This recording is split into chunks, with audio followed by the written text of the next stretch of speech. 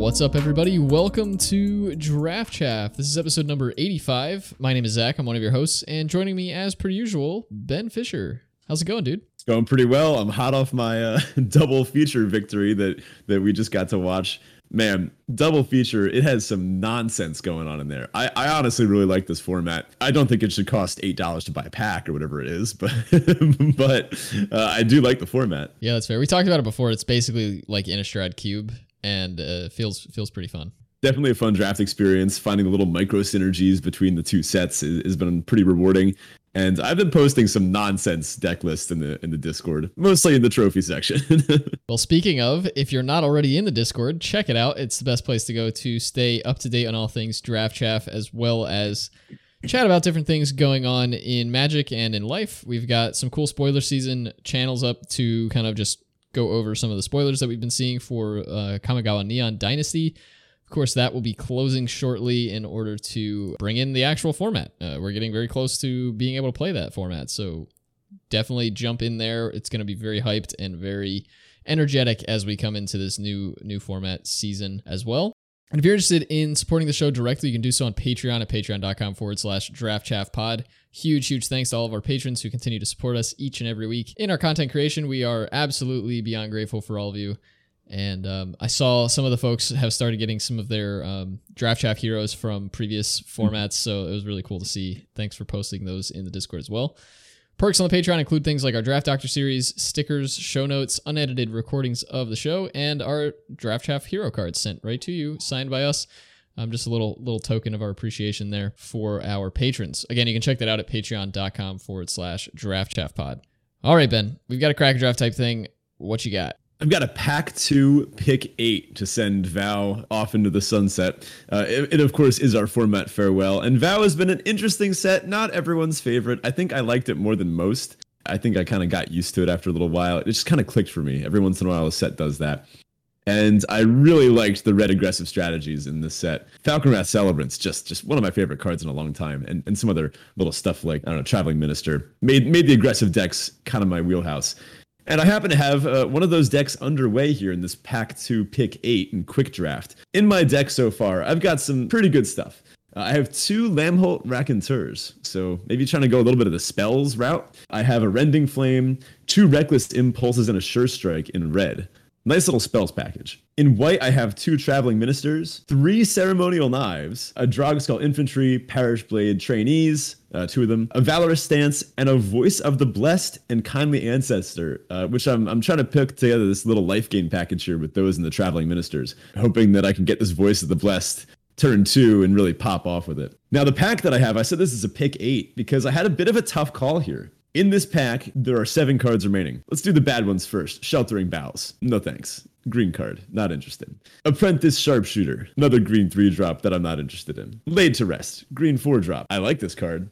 It's a lot of fun when it works. Not interested in it right now. And sorry, Estwald Shield Basher. Pretty fun little combo with the Kindly Ancestor, but the red cards in this pack are going to beat you out by a good amount. First up is Ballista Watcher. Thoughts on this? Ballista Watcher is fantastic. I have never been disappointed to play this card, and if you can keep it on the flip side where it doesn't have to tap to activate, oh boy, that thing does work. Yep. In fact, I was just playing a game where my opponent had 3 1-toughness creatures, and I top decked a Ballista Watcher, and it's just like, man. Yeah, lights out. Next up, Falconwrath Celebrants. It's the 5-mana 4/4 menace that makes 2 bloods. Love this card. So nice. You just don't have to play anything past your 5th land. You can just loot away all of your lands past your 5th one. It's such a cool little play pattern. Little built-in synergy. Yeah, for sure. Last but not least, Flame Blessed Bolt is our last card in the pack. So really the 3 things that I'm looking at here are the Ballista Watcher, the Falconwrath Celebrants, and the Flame Blessed Bolt. I'm a little low on removal right now. I mentioned that I had the Valorous Stance and the Rending Flame. But besides that, Sure Strike, Ceremonial Knife, not quite it. Yeah, I think the Flame Blessed Bolt is probably the discipline pick here. Not having really any removal can be pretty problematic, but you're putting it up against two very powerful cards that are going to do a lot of work in your deck anyway. Now, right now, your curve is topping out at 4 mana, so maybe you won't want to take the Falkenrath Celebrants just because you want to keep your curve that much lower. And a Ballista Watcher slots in nicely at 4 as well. And maybe, I don't know what the rest of this draft is look like. You might have thought, hey, I can pick up another Flame Blessed Bolt later on in the draft. But I think the Discipline pick would have been taking the removal here. I don't think I would have done that. I probably would have just taken the Watcher. Yeah, I actually took the Watcher here, and I agree. I think the Flame Blessed Bolt would have been the best pick. It's a great combo with the Raconteurs, and this kind of deck would want to pick up some of the Fire Breathers too. It doesn't look like the best aggressive card in the world. It has weird stats for an aggressive card. It's a 1/3, right? But a 1/3 ETB deal 5 to an opponent for 2 mana, you would take like 10 of those and put them in a deck. If you build around it properly, it can be that and more. It can also be a lot less than that, Context matters. And plus, Reckless Impulse, you really want to have 1-cost spells that pair with it. I already have the Traveling Ministers, and I usually only play 1 Ceremonial Knife. I don't love having 2. It gets kind of clunky. But the Flame Blessed Bolt is perfect for that. Nothing feels better than on turn 3, let's say you don't have any other lands in hand, you cast it and you exile Mountain Flame Blessed Bolt. You're like, all right, I'm right back in the game. I think Flame Bolt probably would have been the pick here. I took the Watcher. Yeah, I mean, it's also meant, I'm sure some listeners are thinking, well, Ballista Watcher is a removal spell as well. And that's true. It does basically fill that function. But I think in a deck with 2 Raconteurs, you really do want to have some spells that are not creatures. So again, that's why I was saying that the Flame Blessed Bolt is probably the discipline pick. Still would have taken the Watcher. This draft actually came to a very sad and abrupt end. It was a 1/3 in the end, unfortunately. And I actually posted the deciding play in the Discord because I was pretty tilted, I'll admit. I don't get tilted very often. I love this game and I think I keep a pretty level head.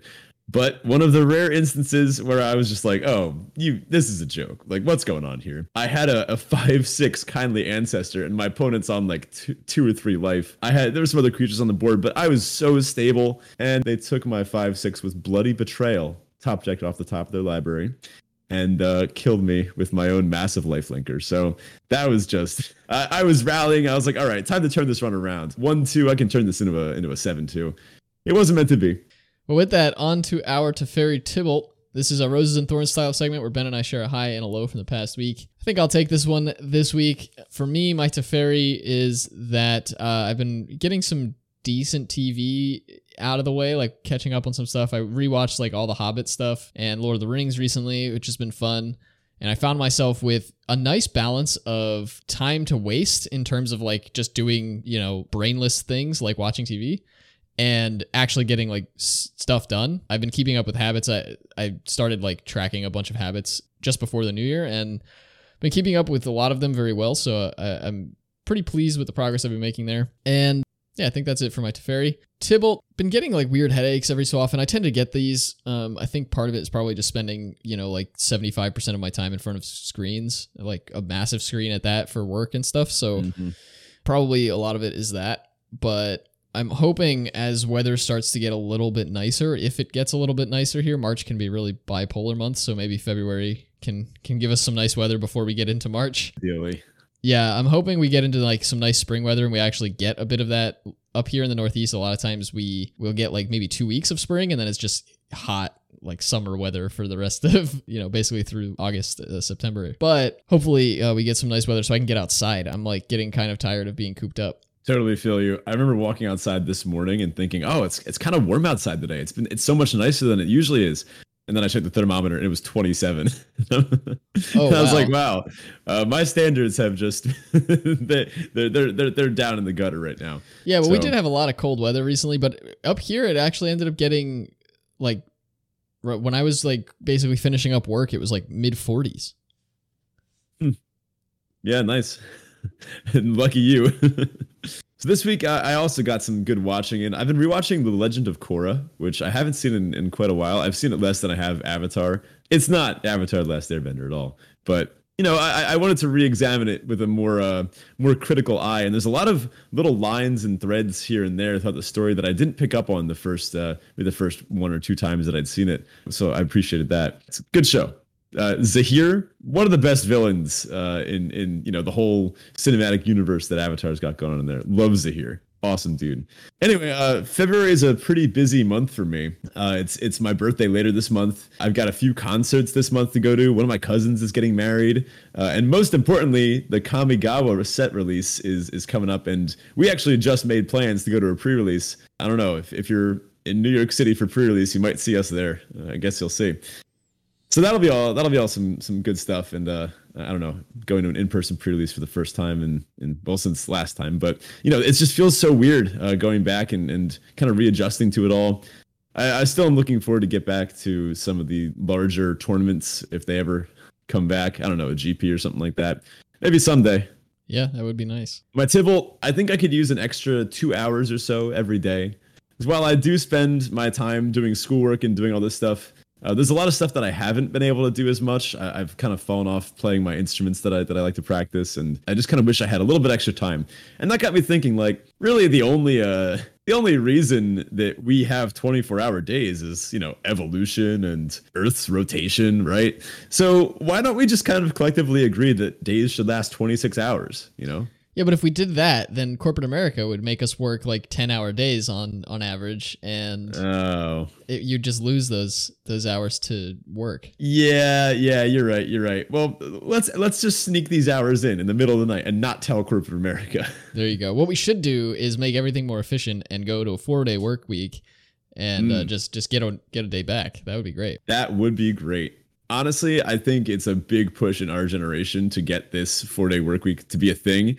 And from the research that I've seen, people love it. And it not only doesn't decrease overall efficiency, it kind of increases it from what I've seen. Yeah, and a lot of the studies that have been done, that companies have shown that their employees are actually a lot more productive on a shorter work week.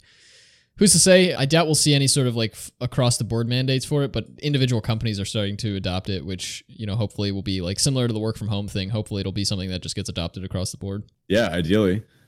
Man, who would have thought that when people don't hate their lives, they're happier? Well, with that, on to our listener question of the week. This week, our question comes from Andy. Can you name the countries in the UK? How many do you think there are? So kind of two questions here. My disclaimer is that I didn't realize this was in our listener questions chat, and I answered this prior to the show. I did end up getting it right. It was a complete guess on my part, but I did get it right. So, Ben, I'm curious from your perspective if you can answer this. Oh, God. Okay, so those that know me know that science, math, music, these are my wheelhouses. These are where I'm most confident. However, geography is honestly, probably if I had to rank like subjects, I think it is the worst thing for me. I'm not even entirely sure I could like tell you what every US state on the map was. I'm not confident that I can do that. Like the Dakotas, like which Arkansas is the one that looks kind of weird, right? Like well, I don't know. That's not even a Dakota. No, you know what I mean. And like Montana, do we really need to know where all these are? Do they really even exist to us East Coast folks? This has always just been a thing that my brain specifically has never really latched onto very well. And I've never actually been to Europe. So I don't really have any kind of experiential knowledge, which you actually do, right? Yeah, I've been to Germany a few times and layovers in some other countries, but I've never actually gotten to see other countries. Hoping to change that. I'd like to do the whole digital nomad thing for a little while and like country hop for a bit. Hopefully that'll happen in the next couple of years though. No set plans for it yet, but I don't think you're alone. I think that's actually a really common quote unquote issue. Depending on who you talk to, it may or may not be an issue, but in the US at least, I think it's a very common thing. Like most Americans, in my opinion, I don't have any data to back this up. Most Americans seem to just not care about geography one way or another, especially not geography outside of the continental US. So if I had to take my best guess here, I don't know. It's pretty small over there. There can't be that many, right? No more than 10. Let's go with like I know there's England and probably a few more, right? There are. Is Ireland part of this? Sort of. Is Northern Ireland part of this? Yes. Okay. What is it? Like 5 or 6? There are 4. Okay. What are the other ones? What did I miss? So you got England, Northern Ireland, Scotland, and Wales. Oh, interesting. So what's like the technicality here? Is the UK like what would you call that? Like a country sector, like a group? Yeah, I don't actually know how it is really classified. I guess to think of like in ways you could think about it. I don't know. It's like almost because there are laws within just the UK that's like not part of the rest of the European Union. So I don't really know how to classify it, to be honest. If you are from the UK, please drop us some info in the Discord. Help educate us stupid Americans overseas. Y'all make the best tea. Don't never change. All right. So this week we are saying farewell to Crimson Vow. We've been on Innistrad for a little while, and it's time to say goodbye. So we're going to walk through our usual chaff awards, our chaffies, and give out those to a handful of cards throughout the set, and just overall have some banter about what we thought of the set as we move into Kamigawa here. So first Chaffee award goes to most powerful card, and Ben, who'd you give it to? I gotta go Toxrill on this one. There's a lot of powerful cards in this format. I think there's some runner-ups here. Halana and Elena, honestly, is up there for me too. But Wedding Invitation snuck up there in the 17 lands data. The old Breakfast Demon, that's another similar to Toxrill in that it costs 1 million mana. You have to be playing black, and when you resolve it, it usually just ends the game. Averbrook Caretaker on design alone. But I think Toxrill really beats all of these out. No card makes me just hit the concede button like seeing my opponent play a Toxrill. It just basically invalidates whatever you had done. I think I may have beaten a Toxrill once, maybe. It's just such a stupid card. It's just over the top. It does it all. I think on raw power, the Chaffee's got to go to Toxrill. I agree with you. One runner-up that you didn't mention that I was a little bit hurt about was Hullbreaker Horror. Card is just ridiculous. Oh, yeah. It's absolutely stupid, especially in constructed. Like, mm-hmm. It's like as long as you have the ability to play anything, literally anything that's not a land, after you've cast this card, you're going to win the game. Yeah. Ideally, you cast it with 1 mana up. Or even better, you play it on their end step when they're tapped out. Just nonsense. Honestly, I really enjoyed playing with these stupid rares. And sure, every once in a while you're going to get crushed by a Toxrill and it invalidates your whole game that you played and you feel bad, right? I don't necessarily think this is bad for Magic as a game, right? This where every once in a while we have a set where there's just bombs upon bombs. This was kind of fun. I mean, when you open a Toxrill, don't lie, you're like, oh boy, it's Toxrill time. Like, what goes around comes around. And I guess this maybe goes more for people that draft a lot, like us, where we have a kind of law of large numbers thing going on, where we're going to kind of get to see a lot of the ends of the spectrum. We're going to have some drafts where we never see any rares, and we get obliterated by Olivia's Attendants and Toxrills and such. And then we'll also have drafts where we wind up with stupid overpowered decks. I don't know. I thought overall this was an interesting texture for a format to have. Yeah, it's kind of right in the middle of like a Prince Pauper format where it's not War of the Spark, right? Where like literally if your opponent played certain bombs, you could not win the game. I might say Toxrill it is like comes that. pretty close to that, but in my experience, it was not as there weren't as many of them as there were in War of the Spark, I guess is more what I mean. I remember War of the Spark being like absolutely awful in terms of the princiness of the format. Maybe this came close. I'm not sure that I played this as much as I did War of the Spark, so that could be, like you said, law of numbers thing. But there were a lot of bomby rares, there were a lot of bomby mythics, and I agree with you, though. I think it's not unhealthy. I mean, if we always had paupery formats where like there were no bombs, or the bombs are very, very easy to deal with, it would get really boring. And so I like having one set every now and then kind of mix that up. Now, I wouldn't be super happy to see the next set to follow this up also be a really princey format. I like having sort of waves of that. And so far, it's hard to tell if Kamigawa is going to be that. I don't really think it will, but Kamigawa's got some weird stuff going on, so I'm excited to see what it looks like when it actually plays out. Yeah, I think I would ultimately put this in the Prince category, just because there were a lot of these rares. And I think we all kind of recognized it too. We all knew right away, oh, Toxrill, this is a stupid card. Averbrook Caretaker, these are silly. Cemetery Desecrator, like, what's going on here? But I think in War of the Spark, they may have been a little more subtle. I don't know, they were planeswalkers, hard to interact with. Some of them didn't look as good as they were. And most of them were at uncommon. Yeah, and then there were some of the uncommon ones too. So there were maybe a wider distribution. But overall, I really enjoyed this format. I think I enjoyed it more than most people. And if you hated the set because of the bombiness, I absolutely understand. So our next Chaffee goes to most annoying card, and this could be because you lost to it a lot, or it just in some way, shape, or form annoyed you. So I think we were on the same page with this one, and it seemed like the Chaffee for most annoying card goes to Blood Vial Purveyor, but I think we picked it for different reasons. I picked it because at first glance, when we read this card, I was like, this card's amazing. Like, you're never gonna lose with this card on the battlefield. And then it kind of felt like it was terrible. But then it also kind of felt like it actually was pretty good. So I never really landed on like where to grade this card. It felt pretty good, but it also kind of felt bad, and I don't know. I found that this card was great, and that overall the downside of giving your opponent blood, it kind of went both ways. So first of all, it was like, all right, overcosted 4 mana 5/6 Flampler, right? So we got to give the opponent a drawback. We got to give you a drawback. Give your opponent a blood when they cast a spell. But then let's give you a little bonus too. When it attacks, it gets plus X+O, where X is the amount of blood they have. So it kind of, I don't know, it almost balances out where the two little things negate each other, and you're left with just this 4 mana 5/6 Flampler. I found this card to be amazing. I put it as the most annoying card just because it's so stupid. It's the design openly taunts you. It's like, yeah, try to find a kill spell for this. Look at your deck full of Wolf Strikes and Rending Flames, and I laugh at you.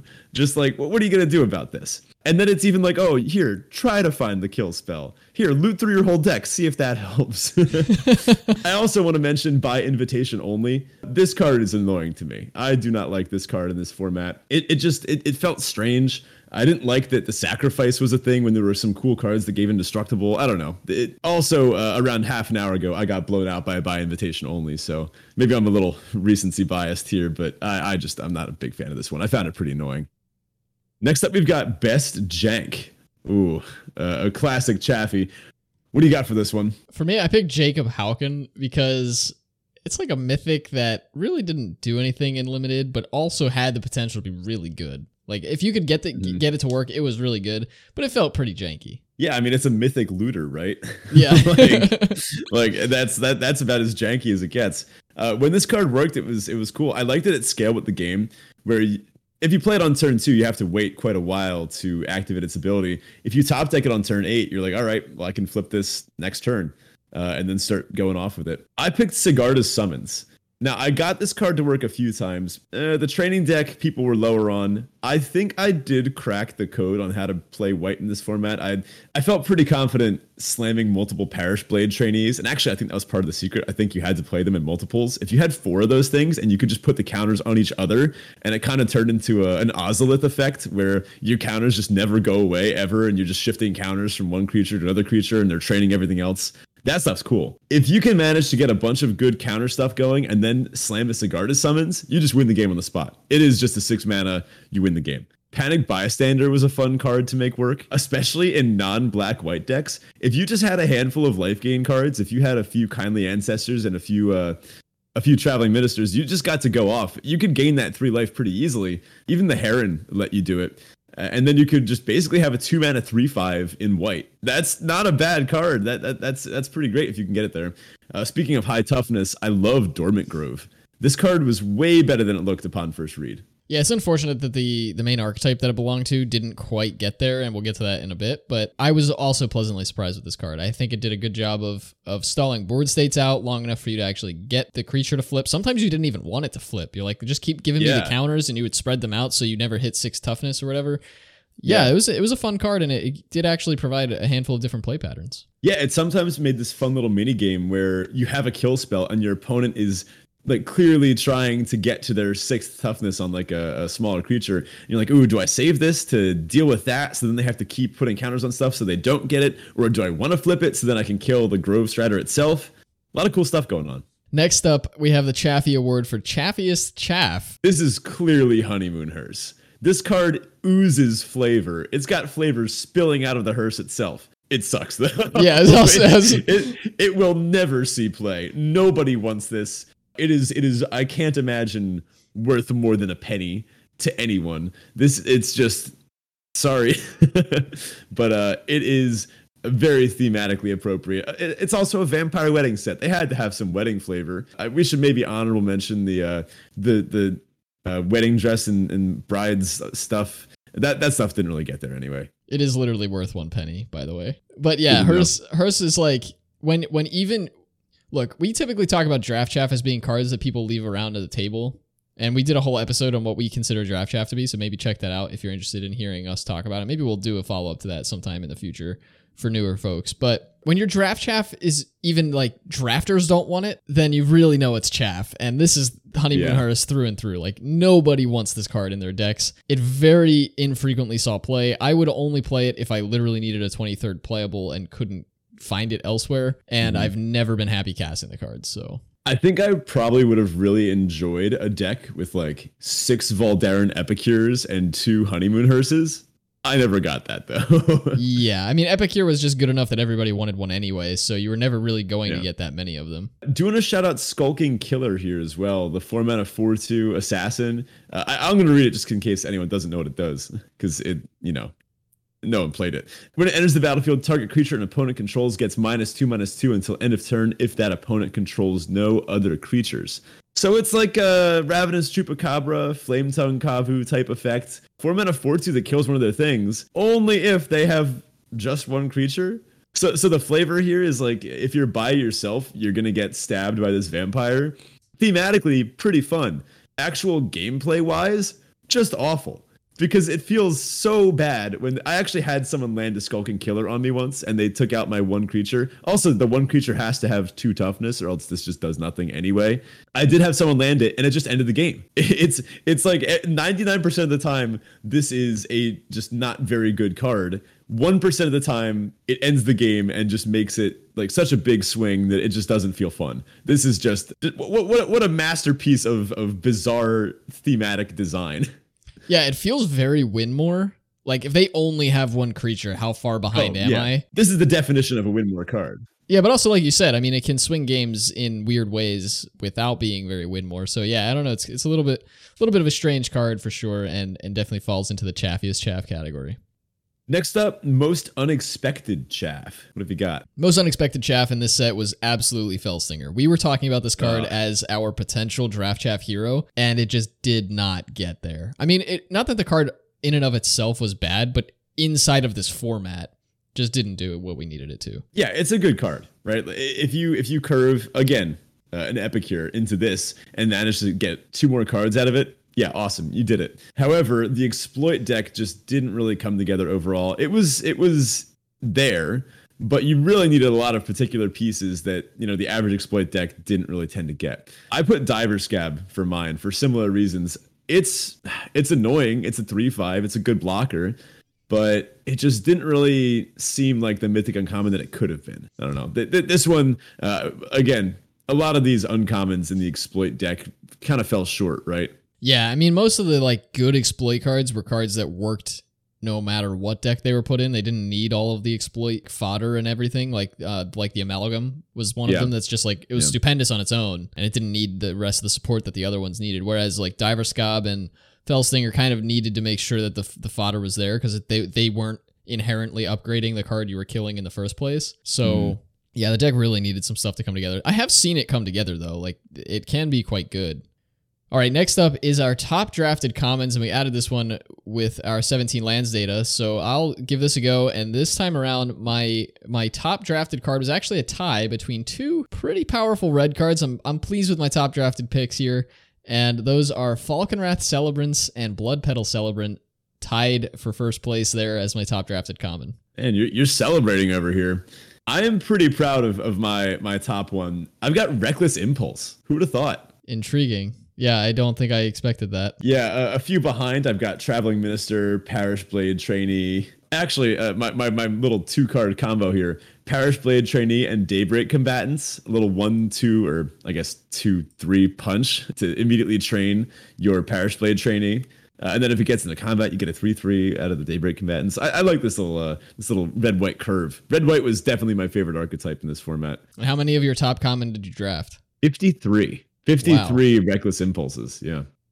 All right, and next up is the Chaffee for the worst bad card to lose to. These are the ones that really make you groan when you see them on the battlefield and the game's not going your way. They can just be absolutely awful. So, Ben, what do you have for worst bad card to lose to? Bloody Betrayal. That one also kind of recency bias, but Supernatural Rescue as well. That little white aura that you can flash in with spirits and it taps stuff down. So many times I felt like I'd stabilized and had a solid board, and then they'd cast Supernatural Rescue, and I'm like, what? Am I just dead now? Man, these cards that you don't think to play around, but the best of the best do. That's why I'm not quite in that archetype. Yeah, and for me, I had End the Festivities, not because it's a card that you see a lot. Well, and you shouldn't. I mean, it's not a fantastic card, but I have seen it used effectively against me where opponent sets up some blocks where I'm playing vampires or something, and they set up blocks just enough to get basically turn End the Festivities into a board wipe. Oh, and yeah. That feels really awful. Yeah, a bunch of 1 toughness creatures all just melt away at once. I had someone sideboard this in against me when I was playing Green-White Humans, and I was playing like the farmer and all that, and it was embarrassing. Yeah, and I never really think to think about this card. I usually have Vampire's Vengeance on my mind. Yeah. Because it's just much better. And yeah, and the Festivities will do just that if you're not careful.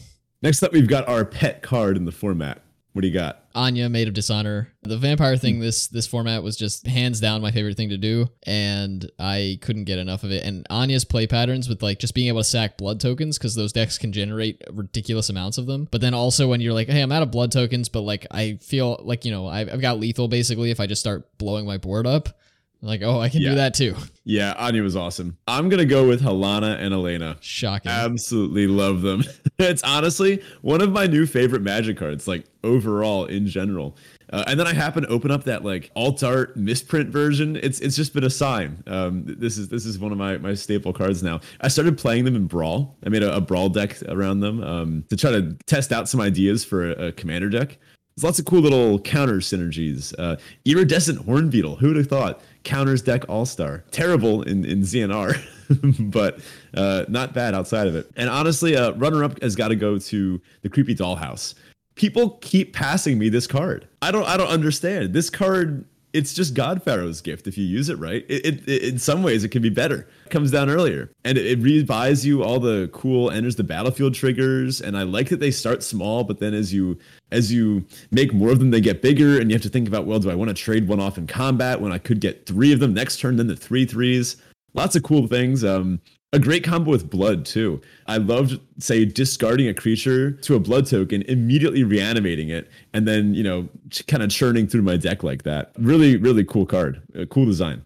Our next Chaffee here goes to most disappointing archetype, and I've got to say, I was at a loss for which to pick here. They were all kind of bad. Not all of them. There were some good ones, but... Well, I mean, like black-red was good, but like, and I guess maybe white-black could be good sometimes, but like, what else was good? I feel like those are the 2 good archetypes, and the rest of them were just not. I mean, red-green was good. Oh, red-green was good. Yeah, you got me there. Yeah. I had a lot of success with red-white, but I think, turning into a bit of an aggro fiend in limited at this point. Yeah, honestly, I think a few did disappoint me. Green-white was just a little worse than I wanted it to be. I would have liked to see training pushed a little further. The guys over on LR talked about it this past week, and I think they nailed it. Putting a mechanic that begets low power creatures on an aggressive archetype just doesn't really work. I think this could have been fixed. Honestly, if they had just kind of made training in addition to good stats as is and made training something that you had to work for a little bit, I think the mechanic itself is fine. I would have made Parish Blade training a 2/2, and that way you'd need like a 3-power creature to train it, and then I would put like everything else as normal. Maybe had the flyer be like a 3-mana 3/1 flyer or 2/2 flyer or something like that. Just kind of even out the stats, because they were all kind of toned down a little bit. Maybe have them all even across the board, and then just put training on. That would have been much better. A little slower to get going, but a much better archetype. Yeah, it seemed like they tried to tier them so that like no matter which cards you're playing, you had something that could train them. Mm-hmm. But then it kind of messed up the whole like aggro plan. So yeah, I don't know. Maybe a little bit of extra balancing there would have been nice. Yeah, gotta shout out the exploit deck again here. A little disappointing. Sometimes when it went off, it usually involved the signpost uncommon, whatever the scab was called. That thing could help you get the fodder you needed. Sometimes if you pick up enough wretched throngs, you could really annoy your opponent. Just infinite throngs. I mean, these can trade for some of the aggressive... Like when this trades for your Parish Blade trainee and then they go get another one and your trainee just didn't get to get any counters or do anything, that's when the aggro decks feel kind of left by the wayside as far as training goes. But overall, I think probably the strongest decks were in red, black, and green. Yeah, I agree. The blue decks just really didn't do it this time around, which I guess is refreshing given that blue was so powerful in the last set. But yeah, it feels like pretty much every blue combination archetype was not great this time around. Black did pretty well, and yeah, black-red was my personal favorite, followed by red-green, followed by white-black, but green-white could get there. I think in terms of being disappointed, green-white takes the cake for me as well, just because the other ones I kind of expected to be not so great, whereas green-white felt like it could be really good, and some of the decks were, but, you know, it just didn't always get there. And I actually drafted a lot of green-white this format. Some of the decks I might just not have gotten there personally. I know people had success in blue-white with the more beatdown flyers, spirits, tokens plan. People saying that nurturing presence was a key to that archetype. I just never really got into it. I honestly don't have enough experience to say how that works out. I'm sure there's people out there, if you want to do a little more research on your own, listener, I'm sure you could find out what's going on. Now, time for the most important Chaffee of all. What's the creature that you would most want to have as a pet? Pack Song Pup, hands down. That little guy, he's like singing a song and he's going to grow up and be all ferocious and stuff. Well, there's a problem. What happens when it grows too big? You know, those pups, I've seen 10 power Pack Song pups. Yeah, but the thing is, when you start them out as pups, they come to see you as part of the pack, and then they just, you know, they'll love you no matter how big they get. That's why dogs are too good for humanity. Yeah. Okay. I get what you're saying. I would personally go with Lightning Wolf because just look how puffy and soft it looks. Sure, it could electrocute you, and maybe actually. I have a fan theory. I think it probably got all that lightning on it from all the static that it's generating from when it rubs against things. But honestly, having a dog that could electrocute you every once in a while sounds pretty cool. Yeah, our dog actually does that a lot anyway.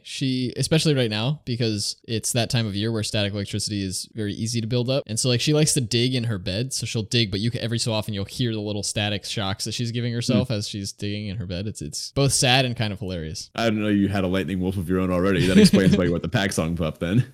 All right, next up is Chaffee for cards never cast. This is always a fun one. A lot of rares in this section, but I also picked out one common that I never drafted as well. Ooh. For me, some of the more interesting rares that I didn't cast were Necroduality, Toxrill, and Thalia, as well as Helana Elena. I actually never drafted that card. Shame. Yeah, I think it's that I just ended up... I must have been drafting against you a lot, and I never saw them.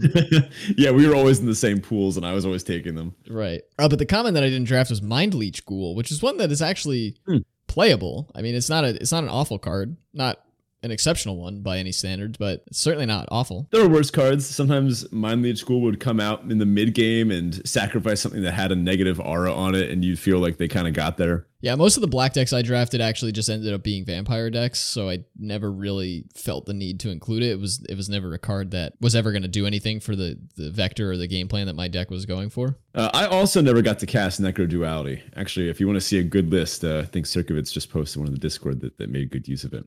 I didn't cast Nature's Embrace. No thank you. And I never cast Demonic Bargain because, again, no thank you. I did cast most of the stuff in this set. I actually just had to delete Henrika Damnathi because I actually just played with her yesterday. Really fun card. Fun to break the synergy on the whole sacking, each player sacks a creature, that kind of thing, and flipping it into a super vampire Nighthawk is pretty cool too. All right, well, it's time for the old recurrent segment involving eating glass in some way, shape, or form. I don't know if this is a bit at this point. I think it is. I'm gonna keep making these. So obviously, in the lore this time around, Olivia's windows got broken. They were some nice stained glass. So my question is, would you rather eat broken glass from Olivia's stained glass windows, or be bitten by a vampire and turned into a crappy, boring Odric-style vampire? Yeah, I think I'd hang out with Odric. Like, and typically when we frame this question, it's in terms of like, would you ever play this set again, kind of thing. But like, I don't know. I don't think being a crappy, boring vampire is worse than eating broken glass. At least like you're still kind of a vampire, and like I don't know, he's not the best vampire in the world, but like you know, he didn't have to eat broken glass, which is fun. I don't know. I'm eyeing that glass on this one. Odric sucked. Yeah, he did. No, it's totally true. He's a 3-mana 3/3. Cannot believe they took one of the coolest and come on, like his cards are so iconic, like picking how combat works, gaining tons of cool abilities, and in this one it's just like, oh, here it's a 3-mana 3/3. that might provide card filtering if you do a lot of work. It's not even a little work, and it doesn't even spot you. And it like, come on. Yeah, no, it's Just real an bad. embarrassment. It's really bad. This was mostly just an excuse to rant about Odric one more time. That's fair. That's very fair. I mean, you're welcome to hop on the soapbox if you need. Yeah, I think I got it out of my system. All to be right. honest, I would play this set again. I found the drafting experience pretty entertaining because of these high impact rares. And yeah, every once in a while, your opponent casts Toxrill or Breakfast Demon, and you just cry and close the game out and go for a walk or something. But in the end, I still had fun. And personally, I find that when you focus on the times when you get to cash those cards, or focus on the times when you beat those cards, plus like, if you never got to have the play experience of beating a Toxrill or beating a Dreadfeast Demon and then posting in Discord with a screenshot being like, look what I just did. Like, I did that myself. I beat an opponent that had 2 Dreadfeast Demons. Like, that's awesome. That feels like you climbed the impossible mountain. And that kind of play experience, I think, is something that I don't want to take away from people. Overall, fine set. Not an all-timer, but one that I enjoyed personally. Yeah, I agree with you. I don't feel like I need to keep drafting this set, but I certainly don't feel like I would never draft it again. I came in with a total of 18 entries, 18 events played. Only a couple of trophies there, but I sat right around like a 50% win rate. So not exceptional in terms of like making me feel good, right? Like when like formats that you win a lot on, typically you feel better about than the ones that you didn't. But like this one felt fine. I would rejoin a flashback draft or whatever of Val, but I'm not sad to be leaving it behind. My final game win rate in Val was 61.8%, and my match win rate was 64.1. So honestly, I think I might have cracked some code for this set. I felt pretty confident. I usually hover around 58 for sets, so this is above my average. I really enjoyed the aggressive strategies, and I really enjoyed playing best of 3 in the set. Hence kind of the higher match win. And total, I played 66 events, 15 trophies. So not a terrible rate there either. Yeah, it's like also we had this. It's nearly a 33%, a little bit less than 33% trophy rate. So you're trophying about a third of your events, which is pretty ridiculous. And your match record win rate is up there with like pro level win percentages. Oh, well, thanks. I mean, it's closer to a 0.25% trophy rate, but I gave you a little bit of a bump in the rounding there, but yeah. Oh, my ego's bloated enough. It doesn't need that. But honestly, I was pretty proud of my playing in this time around. I've had a lot of good games, and like I said, I mean, we were on this set for a long time. I did gleefully jump into Arena Cube instead of Val when given the chance. Honestly, I played on Moto for a little bit instead of Val, but I don't know. I think like I said, for some reason, this one just clicked with me. I like bombs, you know. That's fair. I like big bombs, and I cannot lie. yeah, I'll get that on a card sleeve or something.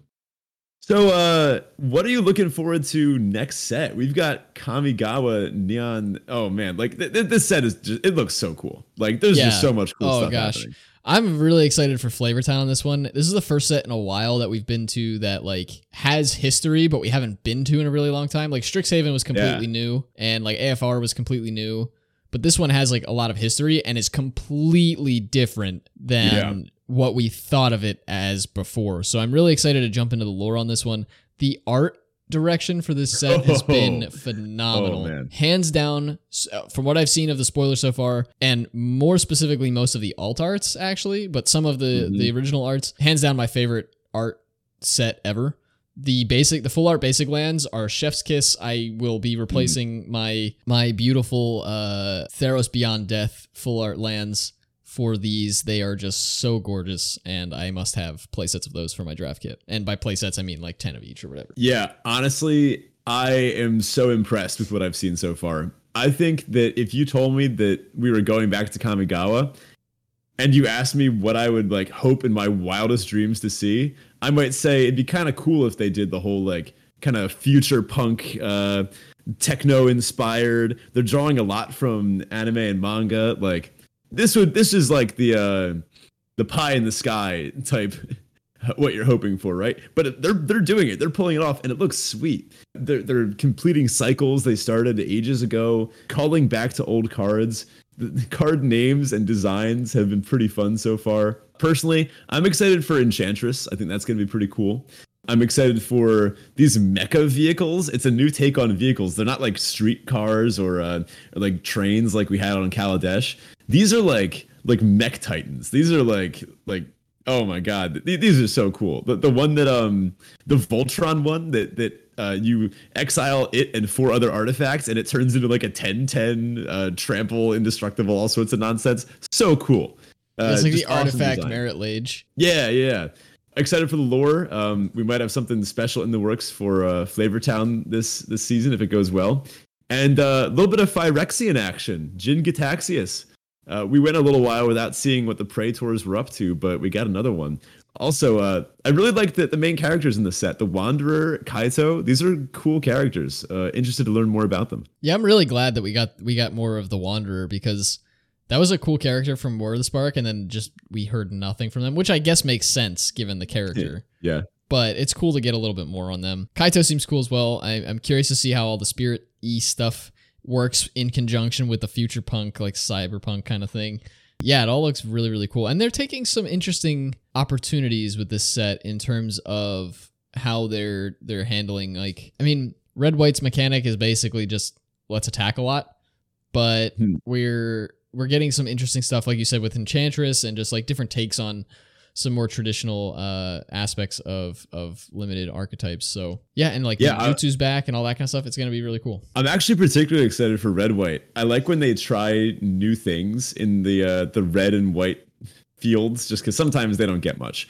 But Red White seems to be attack alone. So like have one samurai or warrior attack alone, and then you get benefits. Like there's a card that when you attack alone, it exiles the top card of your library, and you can play it this turn.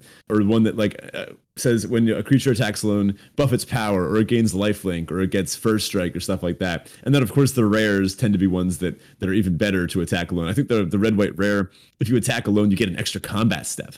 Like this stuff's cool. Black white has a really interesting design.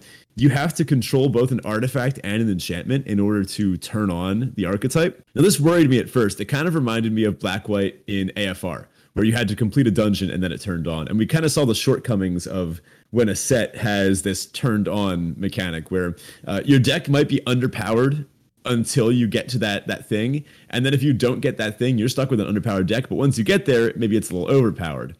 AFR, it went from like a bad deck to like a pretty good deck if you got a dungeon completed. So I'm a little skeptical about this, but I have to compliment the way they're doing it. You have to control an artifact and an enchantment, and some of the lore in the cards themselves, some of the flavor is talking about how the plane is progressing, like through their history and into the future, where they're torn between technological progress and spiritual progress.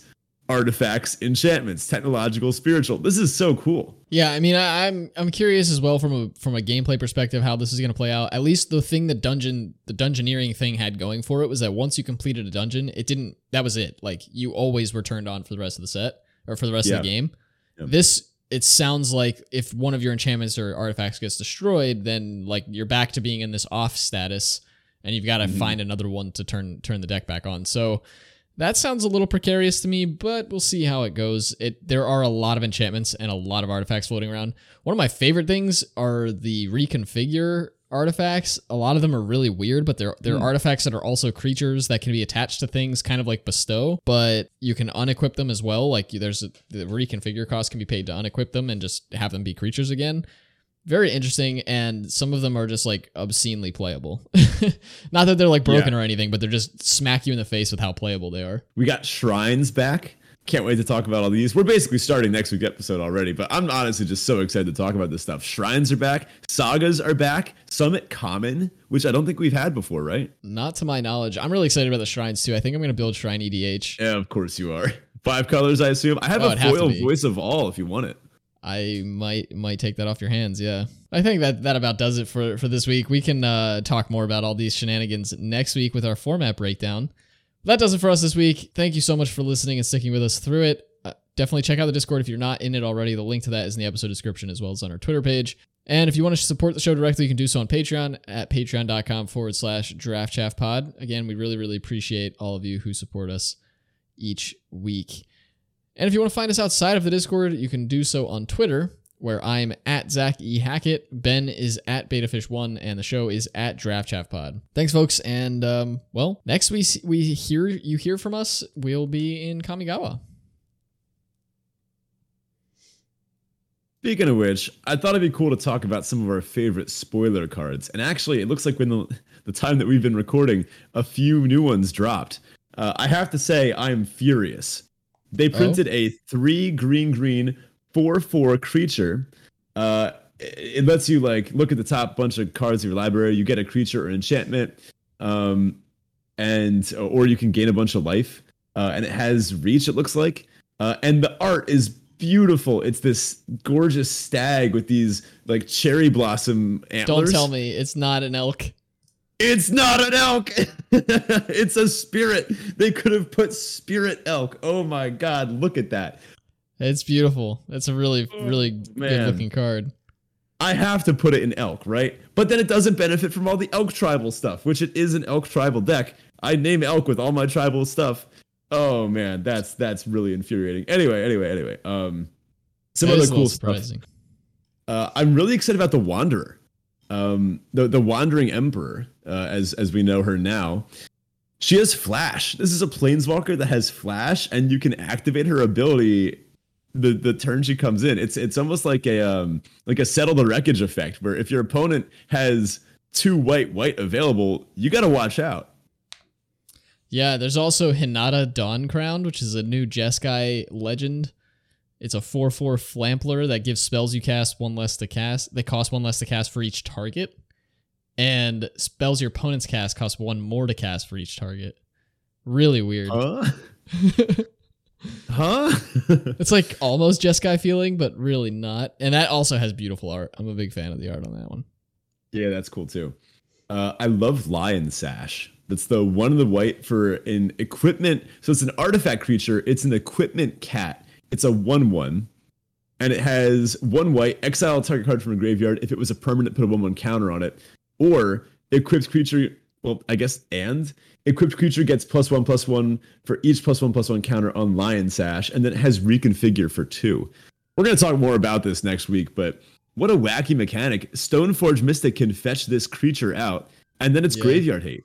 Like, I think I just put this in my modern deck, right? Yeah, you probably do. I'm a little disappointed with that card, though, because how is that a sash? Like, come on. How are you supposed to wear that around your body? Like, no. Yeah, maybe a little. Well, it's also a creature, though, so maybe a little inconvenient. Yeah, we can just leave it there.